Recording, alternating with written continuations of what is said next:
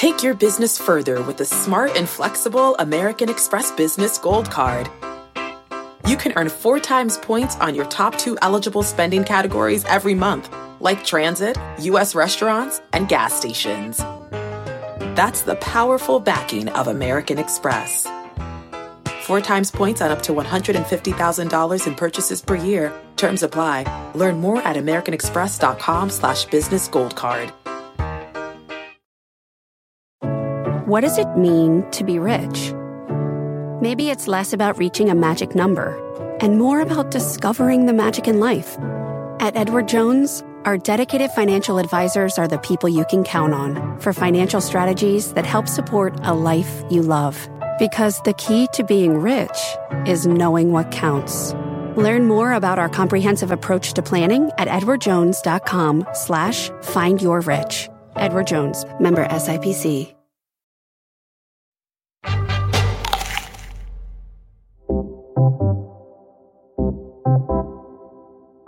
If you're a Freakonomics radio listener, you might already know that I'm obsessed with golf. Here's Stephen Dubner. I am obsessed with how obsessed you are with golf. That is my obsession. Yeah.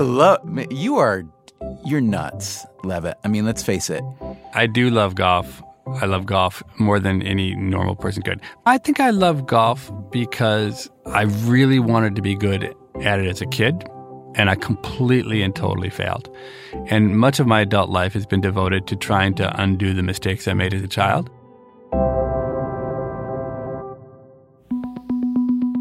As a teenager, the one thing I wanted more than anything else was to be a professional golfer. Reality, however, was not kind to that adolescent dream. Forget about turning pro. I wasn't even good enough to play college golf. I quit soon after. Almost 20 years had passed when, on my 40th birthday, I hatched a preposterous plan. I decided I would take up golf again with the objective of finally realizing my childhood dream of turning pro, this time on the Champions Tour for golfers age 50 and over. That gave me exactly 10 years to go from below average to world class. Welcome to People I Mostly Admire with Steve Levitt. I'm 53 now, and it probably won't surprise you that I never made the Champions Tour, despite investing an absurd amount of time and effort into the pursuit.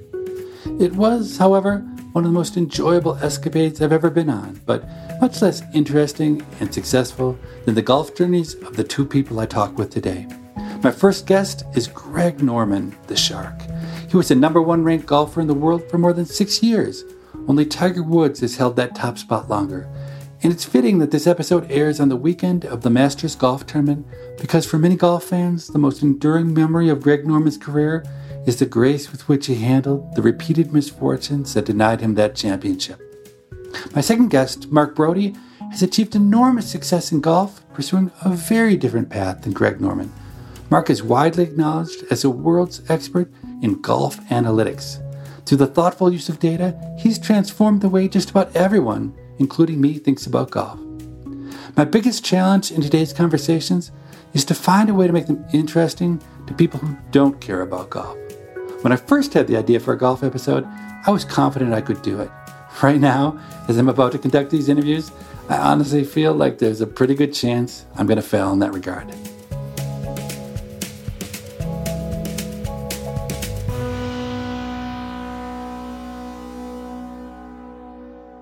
So I think people forget how good you were at golf. It's unbelievable. If you had to divide the credit for your success between natural talent, hard work, smart choices, luck, like what kind of percentages would you apply to those different traits? From natural talent, I didn't know I had it because first started off, I had a 27 handicap and got it down to scratch in 18 months. And about 5 years later, I won my first professional golf tournament. So natural talent was there, but I had no idea. I think a lot of my abilities came from my work ethic because I'm very much a determined individual. I'm a compartmentalized type of guy, so I stay extremely focused on things that I do. And I have a great saying called din and dip, do it now and do it proper. But I was a really good surfer, and I truly believe surfing and golf are very close in a lot of ways. And what I mean by that, Steve, is the proprioception in your bodies, right? You got to know where your body is in any given time on the surfboard. There's a lot of variables coming at you, the size of the wave, waves crashing down on you, wind pushing you around, the speed of the wave. But you're always planted. You're always stationary on the board, but the rest of your body's got to relax. No different to some degree with golf. You plant your feet on the ground and your upper body's got to be relaxed, and you got to have great rotation, and it's a perception as that board's moving around underneath your feet. You've got to feel that. So you got to make these minute little corrections with what? Your abs, your glutes, your hamstrings, whatever. Then with a golf swing, it's the same. When you get to the top level, you can change your golf swing by 1/4 of an inch on the downswing if you feel a little bit out because of your proprioceptions. You're very aware where your body is in space at any given time. It blows my mind that you went from a 27 handicap to scratch in 18 months. At the age of 40, I had a midlife crisis. I hadn't picked up a golf club in 15 years, and I decided that I would try to make the Champions Tour. And I spent the next, 7 years of my life, for a guy who's got other jobs and stuff, pretty single-mindedly trying to be a good golfer. And I was able to get down to a 3 handicap by going down about 2 to 3 strokes a year. The thought that you could go down 20 strokes in a year, is there any other person on the planet who's ever accomplished that? Look, I just know that I was very focused in getting my golf swing into a place where it was controllable, number one, manageable, number two, and there was a power swing too. My coach said to me in the beginning, Greg, hit it as hard as you possibly can hit it, and then we'll figure out how to hit it straight. So most people try and hit the ball straight, and then they want more power, and they try and get the power out of their equipment instead of having the power already predetermined or preloaded in your system, and then you scale yourself back. So when I played the game, even though I was one of the longest drivers of the golf ball, very rarely did I go at it 100%. When I look at the old footage of myself now, you can see that I was always at about 85%, never above 90 unless I really had to turn it on. And when I needed that extra distance, I could do it at the drop of a hat just by the rotation of my body. A lot of academic work's gone into studying practice and optimal approaches to improving at something. When you started, how did you maximize the feedback to improve so quickly? I think I probably just approached it, like I said, in compartmentalizing. If I felt something was not right with the technique, I would focus on that until I got it right. And if it took 10,000 hits, then it took 10,000 hits.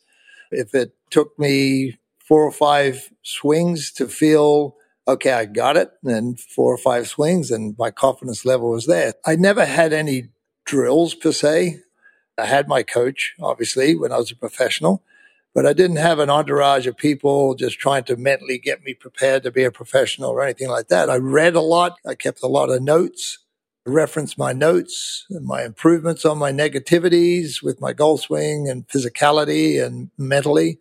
So I was always trying to climb a ladder to get to the top, but I never really wanted to get to the top because once you're there, there's only one way to go, and that's down. Now, practice must have been really important. Obviously, as you were getting better, you're known for having practiced so hard, even when you were number one in the world. Was practice that important once you'd gotten that good? Oh, no, practice was the key. I estimate I've hit about 5 million golf balls in my career. I practiced more than I actually played.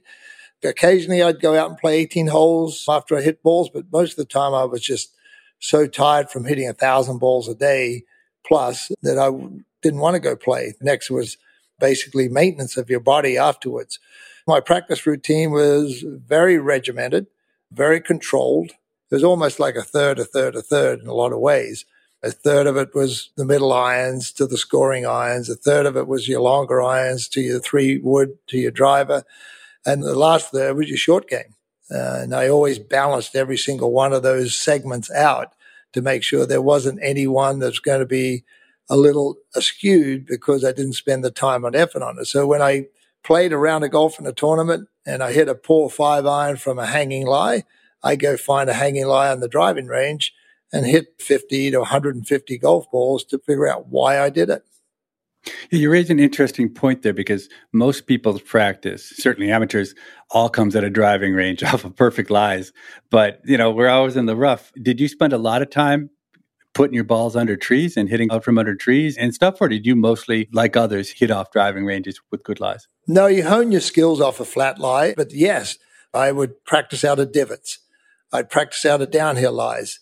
I'd practice short swing from underneath a tree. I'd practice on my knees. I'd practice left-handed shots, one-handed shots. I'd practice in the rain. I'd practice in really high wind.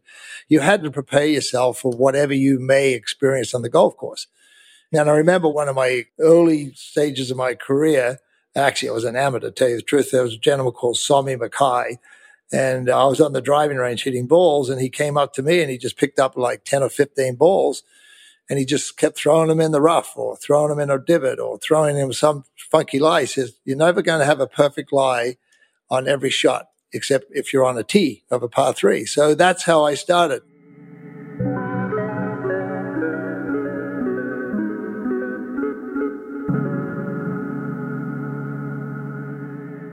I assume you must have loved golf at the beginning. Was that a love affair that lasted or faded? By the time you were at the top, was it fun? Oh, yeah, it was fun. Hitting the perfect golf shot is better than having an orgasm, right? I mean, it really is a great feeling because if you got 187 yards, and if you want to be really precise, you got 187 and a half yards, and you hit it flush in the middle, you hit the perfect trajectory, you land at 187 and a half yards, and you go, wow, how cool did that feel?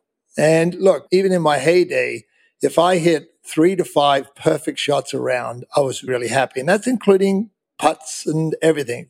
You have a 90-foot putt, for example. It's very difficult to hit a perfect, solid 90-foot putt. And when you do and you get it in the sweet spot, and the timing with your hands and the rotation of your shoulders and the stillness of your head and the quietness of your brain and the softness of your body, it is really a great, great sensation. And so it was always that, to me, you were just chasing more orgasms, I guess is probably the best way of going, because it was such a wonderful feeling. Did it feel better to do that in front of a crowd of 20,000 people, or were you just as happy to do that alone on the range? Alone on the range is just the same, right? Because when you're playing in front of 20,000 people, you don't see 20,000 people. You just see the shot, and you just want to execute that shot the best you can possibly execute it. And so you stay in the moment, and you really don't see anybody. That being said, I'd much rather play in front of 20,000 people than play a tournament with nobody, because you feed off the enthusiasm and the excitement and the energy of the people who are following you. It's interesting you say that, because in my obviously, quixotic attempt to be a professional senior golfer, I got better and better. And I actually had a critical moment that changed everything for me. So I was playing in the BMW Pro-Am at Conway Farms, and I got paired up with Steve Stricker. And on the front 9, everything just came together for me. And the pinnacle of it was we were on this short par 4. And it couldn't have been more than like maybe 275, 280 yards. It was a kind of green up on a little hill with some sand traps guarding the front. So I hit the ball, and about, I would say 10 seconds after I hit the ball, up at the green, there's all this noise going on. And Tiger Woods was playing in the group in front of us, so we thought Tiger must be doing something on the next tee. And as I walked up to the green, it turned out that my ball had hopped over the trap onto the green and then took this huge arc rolling down and had rolled to within maybe 2.5 feet of the hole, almost for a hole in one on the par 4. And the crowd was cheering for me. The strangest thing was, it was one of the worst moments of my entire life. I hated every second of it. And I realized that I hated attention on the golf course. I hated the fact that I had to putt a 2-foot downhill putt for eagle in front of, 1,000 people. Now, thank God I made it. But I had worked for something for 7 years. And I ended up shooting, I think, 32 or 33 on the front nine. I fulfilled every dream I'd ever had. And I realized I hated it more than anything, that I wanted to be alone on the range. Somehow for golf, for me, it's very personal. And I felt very exposed. People were calling my name. Like, for most people, it might have felt good. But for me, it felt awful. Look, Steve, I've known a lot of players over my career, players who've actually reached the number 1 spot in the world for a short period of time and actually didn't want the limelight. Didn't want the additional attention. I've seen that happen numerous times. So people, like yourself, you have a comfort zone of where you want to be, and you're just happy to be there. It takes, the select few, I guess it's the best way of saying, who really want to push the envelope to extract the most value you can out of your life. And there's times when I've been out there too. When I first won in 1976, the 5th tournament I ever played in, I was an introvert. And I couldn't get up in front of the microphone and speak. When I went into the clubhouse to be with the members of the golf club at the end for presentation, I was a shy kid standing in the corner. And I actually said to myself, if I want to be a great golfer, I have to change the way I feel right now.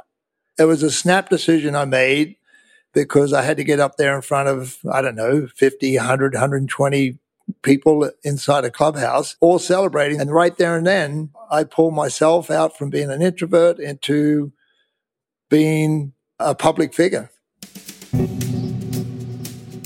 Greg Norman never won the Masters, but he came oh so close, finishing second 3 times and third 3 times. And the way in which victory was repeatedly snatched away from him adds to the heartache. In 1986, an aging Jack Nicklaus went an incredible 7 under par over the last 10 holes to beat Norman by a single stroke. A year later, in a sudden death playoff, his opponent holed out from 47 yards to beat him. And most painfully, in 1996, exactly 25 years ago, he squandered a 6-shot lead heading into the final 18 holes, but famously handled it with grace, concluding that last round with a big hug of his opponent.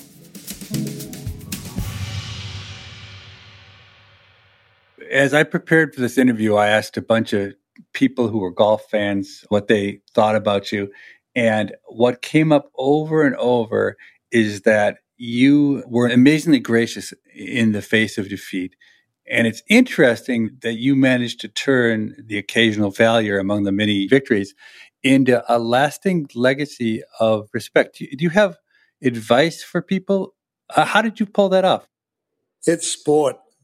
It's as simple as that. Golf is just a game. You can't live by it and you can't die by it, right? So I always felt that if somebody beat me on a given week, no matter whether it was a chip in or beat me by a stroke, they're trying to do that. They want to win just as much as I want to win. And if I get beaten, I'm going to say, hey, did somebody beat me on that day or that week because they were better than me that week? Or was it luck? Or was it I failed or I played poorly or I didn't concentrate? At the end of the day, I can blame myself for many losses, but I also can say congratulations to other players who actually fair and squarely beat me with great golf. You make that sound easy, but you're such a tough competitor and you spend 5 hours on the course pushing as hard as you can to win. And then suddenly it's over and there's this void and you're supposed to go and talk to the press taking inane questions. I think you're underselling how hard that task is. It just came naturally, or did you have to work hard to be gracious in a setting like that? No, Steve, I didn't have to work hard at it at all. I think it was just naturally my mindset. And my father always instilled in me, he said, Greg, if somebody asks you a question, just tell them the truth. It'll never get you into trouble. So if I go into the media room and, hey, why did you hit that really funky looking 7-iron that you made a double bogey on? Why? Well, you know what? I didn't concentrate. I picked the wrong club. Whatever the reason is, you tell them it, and then you can drop the ball and move on and just say, hey, I'm done. I can't add any more to it. Now, I get the feeling you were wound up pretty tight when you were younger, but I think you seem to be a lot more relaxed now than you used to be. Has that been a conscious investment in your part, in philosophy or in a belief system, or is it not right? Is it something that just happened with age? Look, I think it's just from experience, yes. Yeah, sure, I was wound up at times. There was times when I was, fighting a lot of things internally, like people probably didn't believe in me and I wanted to prove people wrong. Over a period of time, as your success starts to generate momentum and your delivery mechanism, whether it's on the golf course with your ability to hit a golf ball from point A to point B, or being a brand ambassador to a Reebok or whoever you're endorsing, to being the brand owner to where you are today, being the living brand. You have to evolve. You have to make adjustments. You have to be learning to be better for whatever reason. You're listening to People I Mostly Admire with Steve Levitt and his conversation with renowned golfer Greg Norman. After this short break, Steve will return to talk with golf analyst Mark Brody.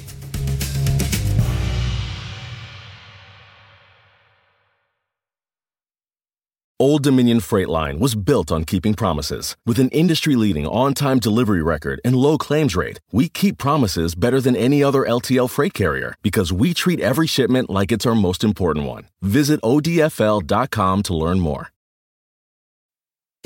People I Mostly Admire is sponsored by Rosetta Stone.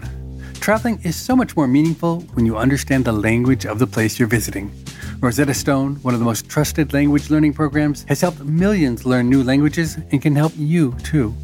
With Rosetta Stone, you'll learn intuitively. You're trained to listen, speak, read, write, and think in your chosen language. You'll be prepared for real, authentic conversations. Plus, their True Accent feature gives you feedback on your pronunciation. And with the Rosetta Stone app, you can learn anytime, anywhere with customizable lessons as short as 10 minutes. For a very limited time, our listeners can get Rosetta Stone's lifetime membership for 50% off. That's 50% off unlimited access to 25 language courses for the rest of your life. Redeem your 50% off at rosettastone.com/admire. That's rosettastone.com/admire. People I Mostly Admire is sponsored by IXL Learning. Busy parents have enough on their plates without adding their children's homework to the list as well. IXL is an excellent resource for homework help, which is especially nice for parents who are rusty on school info themselves. IXL Learning covers math, language arts, science, and social studies. It's designed to help kids really understand and master topics in a fun way with positive feedback. And you get one site for all the kids in your home, pre-K to 12th grade. There's a reason why IXL is used in 95 of the top 100 school districts in the U.S. Backed by research, kids using IXL are consistently doing better. If your child is struggling, this is the smartest investment you can make. A month of IXL costs less than an hour of tutoring, so now you can get your child the help they need at an affordable price. Make an impact on your child's learning. Get IXL now. And People I Mostly Admire listeners can get an exclusive 20% off IXL membership when they sign up today at IXL.com/admire. Visit IXL.com/admire to get this effective learning program at the best price. People I Mostly Admire is sponsored by LinkedIn. When you're hiring for your small business, you want to find quality professionals that are right for the role. That's why you have to check out LinkedIn Jobs. LinkedIn Jobs has the tools to help find the right professionals for your team faster and for free. LinkedIn isn't just a job board. LinkedIn helps you hire professionals you can't find anywhere else, even those who aren't actively searching. 70% of users don't visit other leading job sites. If you're not looking on LinkedIn, you're looking in the wrong place. LinkedIn knows that small businesses might not have the time or resources, so they're constantly finding ways to make the process easier. 86% of small businesses get a qualified candidate within 24 hours. They even just launched a feature that helps you write job descriptions, making the process even easier and quicker. Post your job for free at linkedin.com/admire. That's linkedin.com/admire to post your job for free. Terms and conditions apply.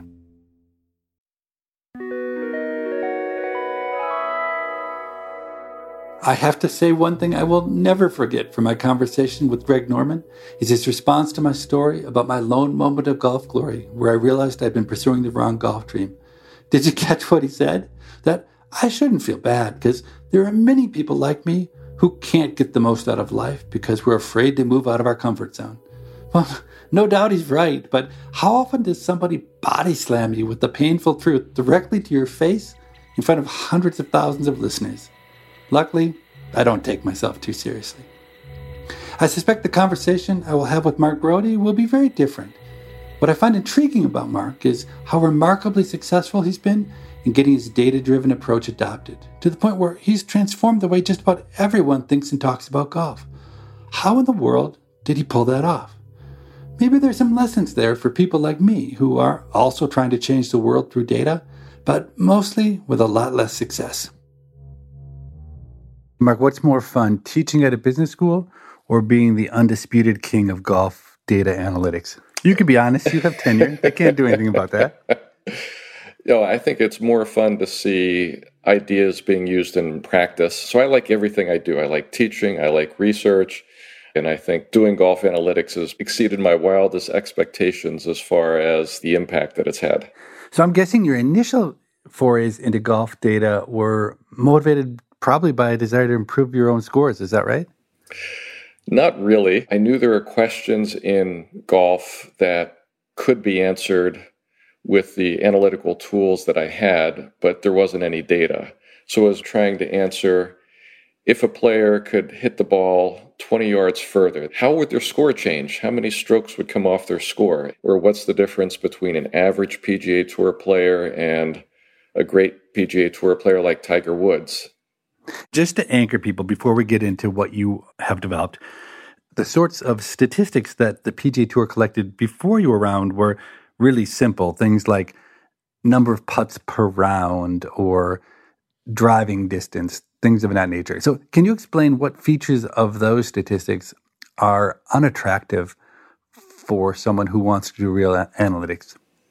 So those are easily collected statistics because they're primarily counting statistics. How many putts did a player take? How many fairways did a player hit? You can just count them, and that's been done for decades, but it's horrible to understand performance because a putt that sunk from 3 feet counts the same as a putt that sunk from 60 feet. They're both one putt, but they're very different performances because most players can one putt from 3 feet and not many players can one putt from 60 feet. So counting them the same doesn't make any sense. Same thing for something like fairways hit. You could miss a fairway and just be in the first cut of rough, or you could be a couple yards off the fairway, or you could be in the woods or in the water or out of bounds, and they all count as a missed fairway, but they're very different performances. You devised a metric called strokes gained or lost. Could you explain, just in the simplest possible terms, what that metric is? Well, strokes gained is measuring performance relative to a benchmark. And I tell people that they already have a good intuitive notion of what strokes gained is because they know what is a good shot and what's a bad shot. And so the way it would work is if you sink a 1 foot putt, you're equal to the benchmark because the average performance from 1 foot is to get the ball in the hole in one stroke. From 30 feet, the average performance is to get the ball in the hole in 2 strokes. So if you one putt from 30 feet, you've done one better than the benchmark, or your strokes gained is +1. And that's why it's so intuitive, because if you get the ball in the hole in fewer strokes, you know that there are good shots involved. And if you get the ball in the hole in more strokes, there are worse shots involved. And so you've lost strokes. And so strokes gained is just taking drives and approach shots and putts and putting them all in the same unit of strokes. So you can measure the difference between a 300-yard drive and a 320-yard drive, not in terms of 20 yards, but in terms of how many strokes do you gain. So your example for putting was pretty straightforward. But let me take the concept back to the tee. So the idea is, let's say there's a hole, and on average, it takes the pros 3.9 strokes to get the ball in the hole on that hole. So you're standing on the tee, and you expect it to take 3.9 strokes. Now you hit your drive, and it's a fantastic drive. It's long and it's straight. And then what you would do with your metric is, using econometrics, you would compute if the average pro had hit their drive to where you hit your drive, how many strokes would you expect it to take them to get it in the hole from there? So let's say it was a really great drive. So from that spot, you'd expect it to be 2.5 more strokes to get it into the hole. Then you already took 1 stroke to get there, then that would mean that your expected score in the hole would be 3.5.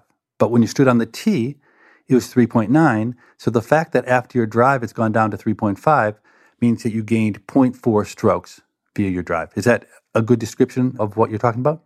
That's exactly right. And just continuing with your example, in 1 stroke, an average shot would get you 1 stroke closer to the hole. So you'd go from 3.9 on the tee to 2.9, say in the fairway or the rough after your shot. So 1 swing gets you 1 stroke closer to the hole.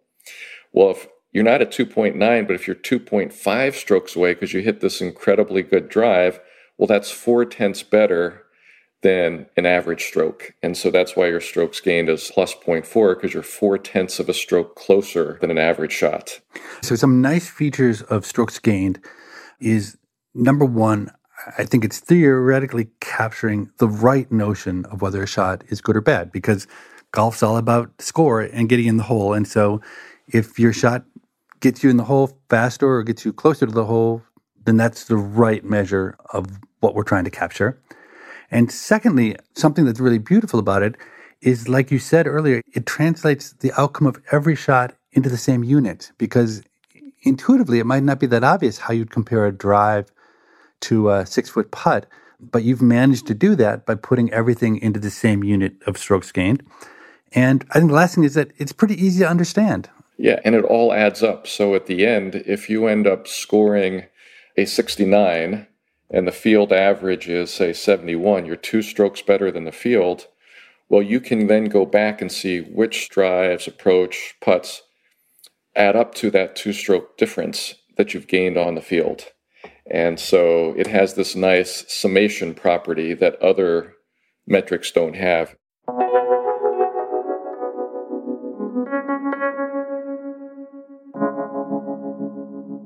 So academics are constantly coming up with ideas that they think are brilliant and maybe other academics think are brilliant. But in practice, it's usually impossible to get these new ideas adopted in the real world. So, for instance, it took decades to get people to wear seatbelts and to quit smoking after the evidence was that they're health hazards. But seemingly, you snapped your fingers, and not only did the PGA Tour make strokes gained an official statistic, but it was immediately embraced by the entire golf community. Are you the most persuasive person on the planet? Not at all. I was fortunate of being in the right place at the right time, meaning I called up the PGA Tour to get access to their data in 2003, in 2004, in 2005, and the answer was always the same. Do you know how expensive it is for us to collect that data? We're not just going to give it away to you. Click. They hung up. And then in 2008, they said, you know what? We have all this great data and we're not exactly sure what to do with it. Can you help us out with putting? Because we know our putting stats aren't really very good. And I said, great, I have this thing, strokes gained putting, but we can also measure strokes gained driving and approach. And no. We just want strokes gained putting. But I was really impressed with a brilliant idea that they had in terms of adoption. One of the things that they were doing was trying to get buy-in from the golf influencers in the community. They had 2 rankings of putters on the PGA Tour, ranking A and ranking B. And they would go to a player, a golf writer, a golf coach, and they would show them these 2 rankings, A and B, and they say, which one do you think better reflected putting on the PGA Tour last year? And they said, ranking B for sure. Ranking A just doesn't make any sense. And then they would show them the results, and they said, ranking A is our putts per round measure, and ranking B is this new thing, strokes gained putting. And they said, great, let's use that. They never had to explain what it meant. They just got buy-in from people because it made sense.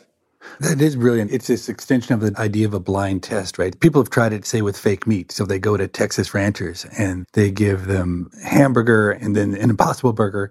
And it turns out that they oftentimes can't tell the difference. And that kind of blind test is incredibly powerful for convincing people who otherwise, I think, are unconvincible because they think they already know the answer. So we understand strokes gained now, and the PGA Tour collects all this data.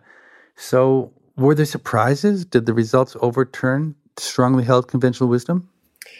One of the most famous expressions in golf is you drive for show and putt for dough.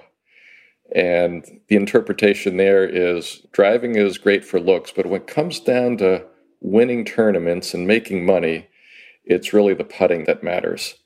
One of the main conclusions that came out of the strokes gained analysis was ball striking is what separates the best players in the world from sort of the average PGA Tour pro. Ball striking meaning driving and approach shots is worth about 2/3 of the stroke difference, and short game and putting is worth about 1/3 of the stroke difference. If you look at the top 10 players in the world, they're about 2 strokes per round better than an average PGA Tour player. So you can decompose their 2-stroke advantage and say 2/3 of it is from better shots outside 100 yards or ball striking, and 1/3 is from better shots inside 100 yards or short game and putting. And that's interesting because roughly the number of shots that are in the long game versus the short game is about the same. So per shot, the difference in skill is higher for the longer shots than for the shorter shots. And how about per yard? So if I hit the ball 20 yards further, how many strokes around should that reduce my score? On the PGA Tour level, here's a way that I think about the distance accuracy trade-off in driving. So take a long driver like Bryson DeChambeau or Dustin Johnson, Rory McIlroy. They're about 20 yards longer than PGA Tour average. Each one of those drives gains them about 1/10 of a stroke over the field, which sounds minuscule, but there's 14 of these drives around, so that gains 1.4 strokes in a round. You now have to subtract the cost for the lost accuracy. And it turns out that these long drivers typically are at the bottom of the accuracy ranks. But what does that mean? It means they hit about 1 less fairway per round on average. And that's costly because missing a fairway compared to hitting it is about 3/10 of a stroke in cost. But if you only do that one more time, your 1.4 gain, you subtract a 0.3 stroke loss from accuracy, and now you're gaining 1.1 strokes per round. And so that encapsulates the distance accuracy trade-off, and it shows that superior driving, even when you're not so accurate, gains you over a stroke a round, over 4 strokes in a 4-round tournament. And it's a consistent weapon because distance doesn't come and go every day. If you're 20 yards longer, you're 20 yards longer all the time. Whereas putting, sometimes you're hot, sometimes you're not. Driving is a weapon for these players because it's such a repeatable and consistent skill.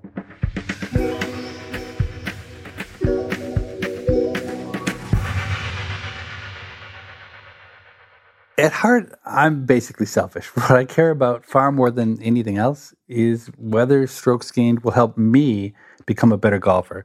And one obvious use of the strokes gained concept is to guide someone's on-course strategy, like whether to lay up or where to aim. What have you discovered in that domain? So the biggest area that amateurs lose strokes is not paying enough respect to hazards and out of bounds.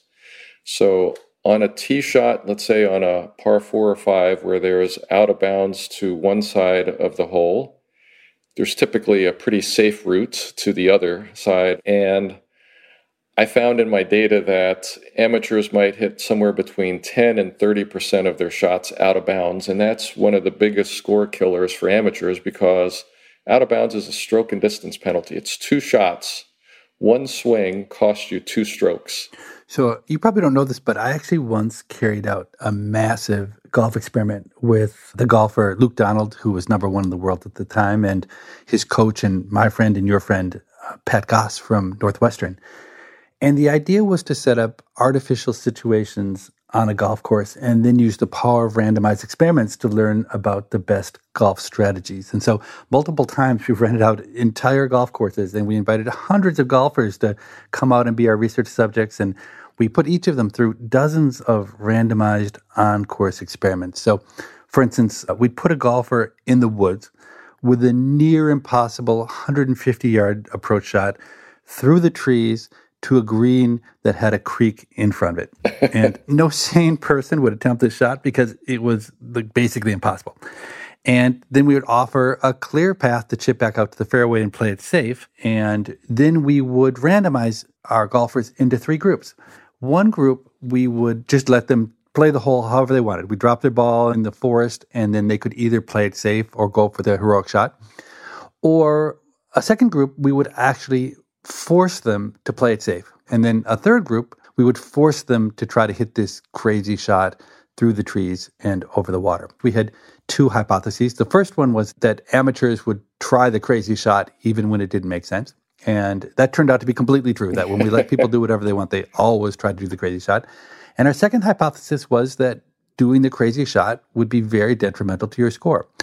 And it turned out that hypothesis was completely wrong because we really, I think, had the wrong mental model of golfers. So we had golfers of all levels. And what we were describing for strategy was the right strategy for Luke Donald to do because Luke Donald could execute the shot he wanted. But it turns out that golf is just really hard for the average golfer.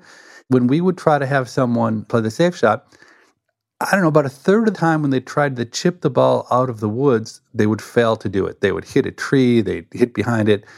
And then even when they made it to the fairway, they would inevitably hit the ball into the creek in front of the green. And then they'd usually duff it into the creek again. It was incredible. I think it took something like 6 strokes for our players to get their ball in the hole from 150 yards out when they played it safe. And when they tried to take the heroic shot, they actually were about a half a shot better because their heroic efforts weren't very good. They never actually got on the green, but they managed to advance the ball much further on the first shot than in their layup attempt. And it was really shocking to me that no matter what setup we did, we basically couldn't find a lot of examples where strategy mattered. It was really discouraging. We were trying to write a book, the first half of which was going to be about on-course strategy for regular golfers. And we basically couldn't write the book because we didn't have any insights. I'd say one of the morals to that story is that amateurs need to practice recovery shots. They need to practice chipping the ball back into the fairway. And I have in my data shots labeled recovery shots, and I can see what happens. And many of the recovery shots, like you said, hit a tree, but some they'll chip through the fairway because you're trying to chip it 50 yards through a wide opening because you're going the safe route, but you end up chipping it 80 yards through the fairway into the rough or 100 yards into the trees on the other side of the fairway. So that's one possible conclusion. I actually took a very different conclusion. As I watched these golfers play and I saw how difficult golf was for them, I started to rethink what the point of golf is because golf is very focused on score. And in the end, I just started thinking, who cares whether you shoot 93 or 95? It just doesn't matter. What matters in the end as a golfer, my own experience, is you sit around having a beer after the round and you're like, oh my God, do you remember that shot I hit out of the woods and I threaded it through the trees and it skipped 2 times over the creek onto the green to 3 feet? Oh, I'm going to remember that shot for the rest of my life. Or you even remember, oh God, when I tried to hit it through the trees and it hit the first tree and it hit the second tree and then it ended up in that person's swimming pool. So it's different for pros. But for amateurs, we're trying to maximize or minimize the wrong thing, which is score, when really we should be just thinking about the best 2 shots we hit. I actually think if golfers just completely forgot about score and focused instead on always trying to hit the craziest, most amazing heroic shot, that it would actually be a better game. What do you think of that? I agree 100%. We have a term barkies for when you hit a tree and still make par on the course, and double barkie if you hit 2 trees and 2 shots and still make par, which sort of gets to that point. Many of the players may not have been intending to minimize their average score, but trying to make a par or birdie. You say, okay, if I hit it out of bounds, it's like all the other bad holes I'm going to have this round, but if I make a par or birdie, then I'll remember it. I'll be able to, talk about it over a beer on the 19th hole. If you're serious about lowering your score, then you need a different objective function. You need average score as your objective. But I agree that many amateurs play for the hero shot because it's more fun if they pull it off. I think golf would be a whole lot more fun for the average golfer with one simple change to how we keep score. Rather than adding up strokes, I would count scores differently. Golfers would get 15 points for an eagle, that's 2 under par in a hole, 8 points for a birdie, 3 points for a par, 1 point for a bogey, and 0 points for a double bogey or worse. Let me say that again just to be sure you caught the scoring system. 0 points for a double bogey or worse, 1 point for a bogey, 3 points for a par, 8 points for a birdie, and 15 points for an eagle. A higher score, obviously, is better. Now, why do I like this way of scoring? First, because it rewards taking chances. With traditional scoring, 2 pars count the same as a bogey and a birdie, or the same as a double bogey and an eagle. But in my scoring system, 2 pars are only worth 6 points, whereas a bogey and a birdie are worth 9 points, and an eagle and a double bogey, well, they're worth 15 points. So with my scoring, it makes sense to take crazy chances with the hope of pulling off a miracle, and I suspect you'll find that's a fun way to play.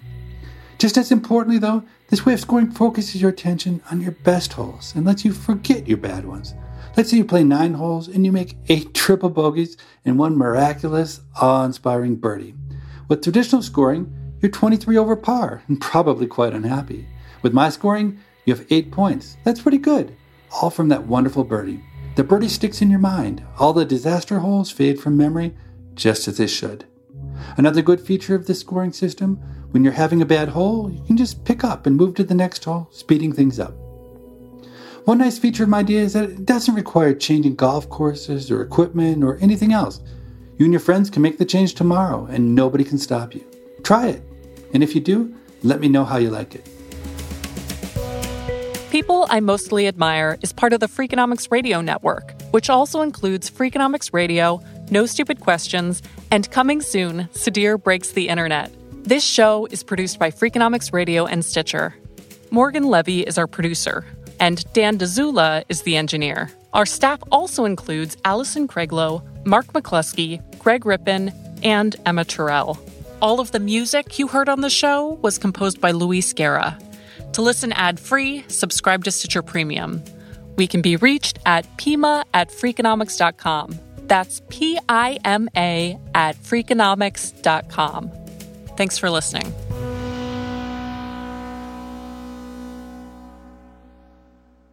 I think you need a business coach.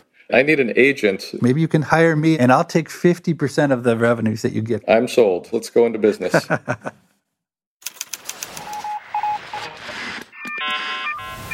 The Freakonomics Radio Network. Stitcher. Start clean with Clorox, because Clorox delivers a powerful clean every time. Because messes happen. Because... Hey, listen. Remember how you told me to toss those takeout containers before we left for vacation? And you were like, I'm serious. If that leaks over the counter, it'll be a slimy abomination by the time I get back. And I was like, yeah, of course. Don't worry about it. I won't forget. Well... Ooh, yeah, that happens. So start clean with Clorox. Use Clorox products as directed. Rinse after use if in contact with food surface. Save big money on everything. Now at Menards. Make quick work of your outdoor cleaning project with Masterforce outdoor and landscaping tools. The 80-volt cordless trimmer is powerful, efficient, and hassle-free. So you spend less time working on your yard and more time enjoying the results. On sale now through May 19th. Check out our wide selection of Masterforce tools and see the rest of our deals on Menards.com. Save big money at Menards. The living room is where you make life's most beautiful memories. But your sofa shouldn't be the one remembering them. The new life-resistant, high-performance furniture collection from Ashley is designed to withstand all the spills, slip-ups, and muddy paws that come with the best parts of life. Ashley high-performance sofas and recliners are soft, on-trend, and easy to clean. Shop the high-performance furniture in-store or online at ashley.com. Ashley, for the love of home.